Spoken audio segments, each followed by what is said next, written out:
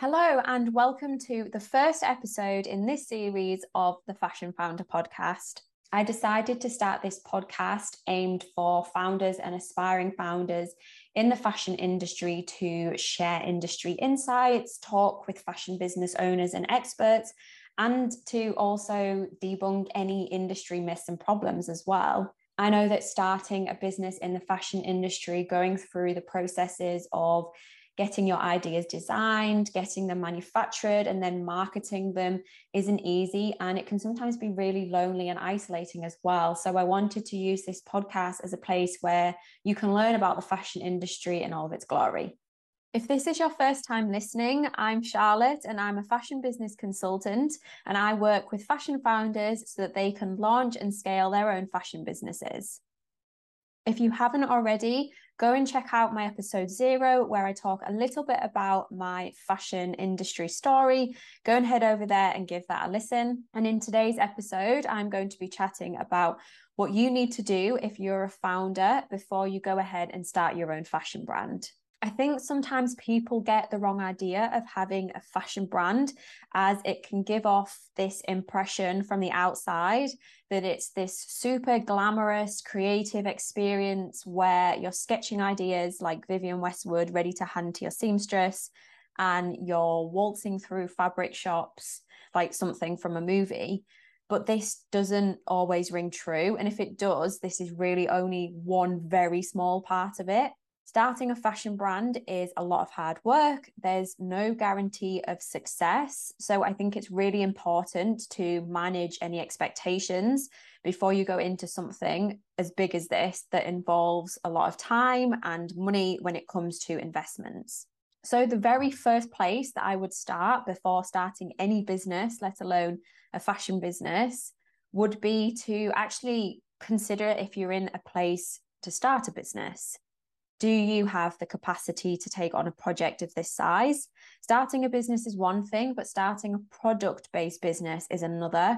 There's, months of product development and upfront costs when it comes to inventory. So it's really important to think about whether your weekly flow actually allows for a project of this size.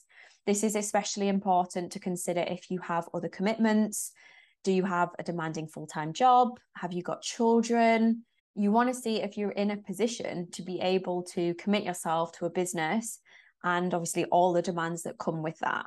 Something I've seen many, many times is founders getting all excited about the early stages of development, and they get to a certain point where they're just not able to facilitate that anymore because work's ramped up, or they want to have more children, or just something, and life is always going to happen, and you can guarantee that life will always happen.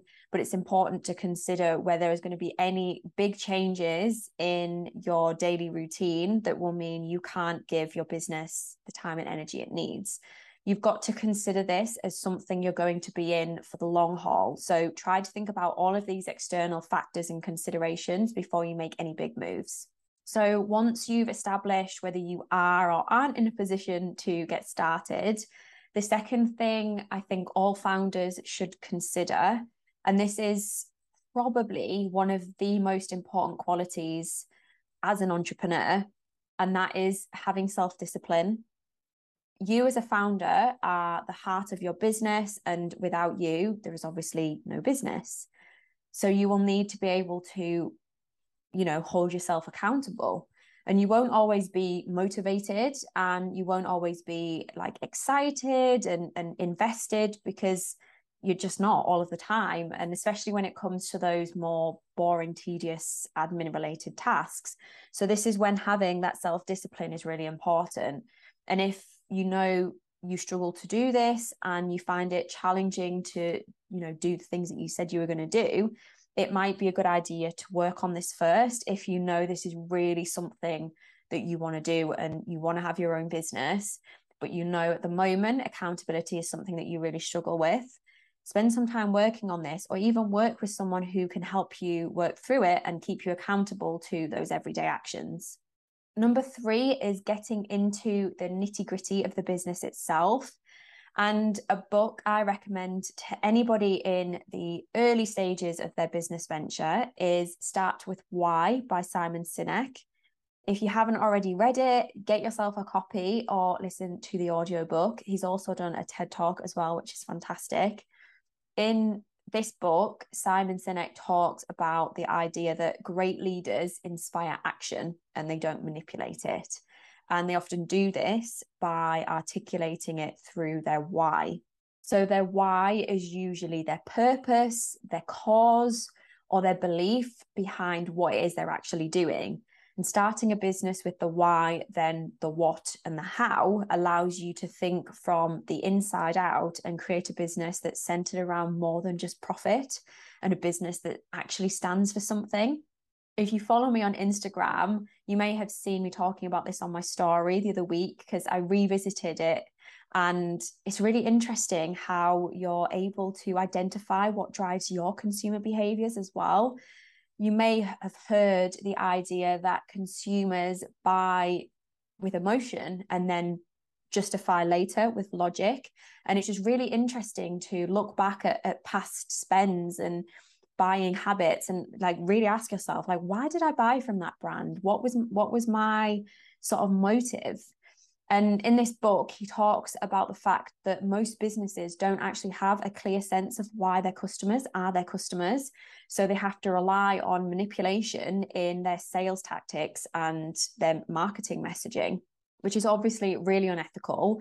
And if, you can inspire people to buy from you through your belief systems, through your purpose, and through those things that you want to be known for, rather than having to manipulate them through sales tactics, then obviously you're going to be far more successful. You're going to be far more sustainable in business. So something to always remember is that people don't buy what you do, they buy why you do it. And it was Simon Sinek that said that. So you spent some time thinking about your why. What is it that drives you? What is it that you want to be known for? What do you feel passionate about in life? Maybe your business is centered around a problem that you faced and your brand is going to be the solution to that problem. So once you've thought about that why, it's now time to think about the what.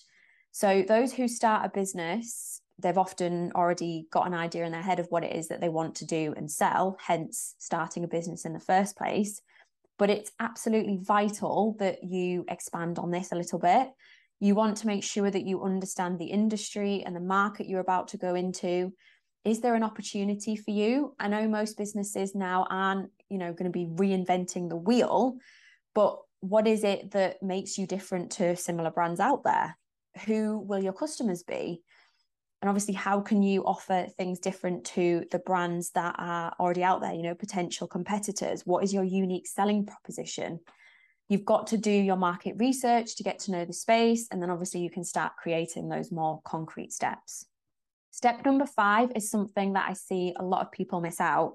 And this is to create a plan.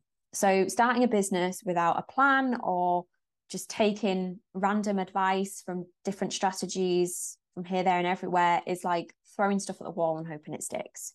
Creating a plan or a strategy or a critical path allows you to outline those steps that you need to take to get you from where you currently are now to where you would like to be.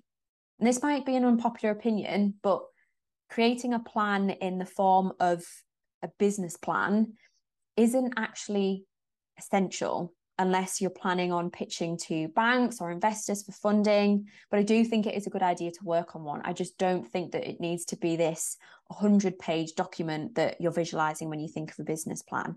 It does need to outline how you're planning on doing things and obviously how you plan on making money as well. Because a business without profit is just an expensive hobby and your funds will soon run out. Think of your business plan as an evergreen document. It's never fully done and complete, but it's something that you can regularly revisit and refer back to.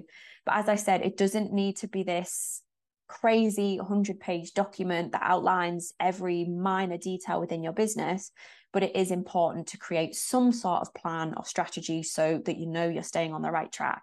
My last and final step of things that you need to do if you're a founder and you're about to start your fashion business, and this might be a biased one, but this is to reach out for help if and when you need it.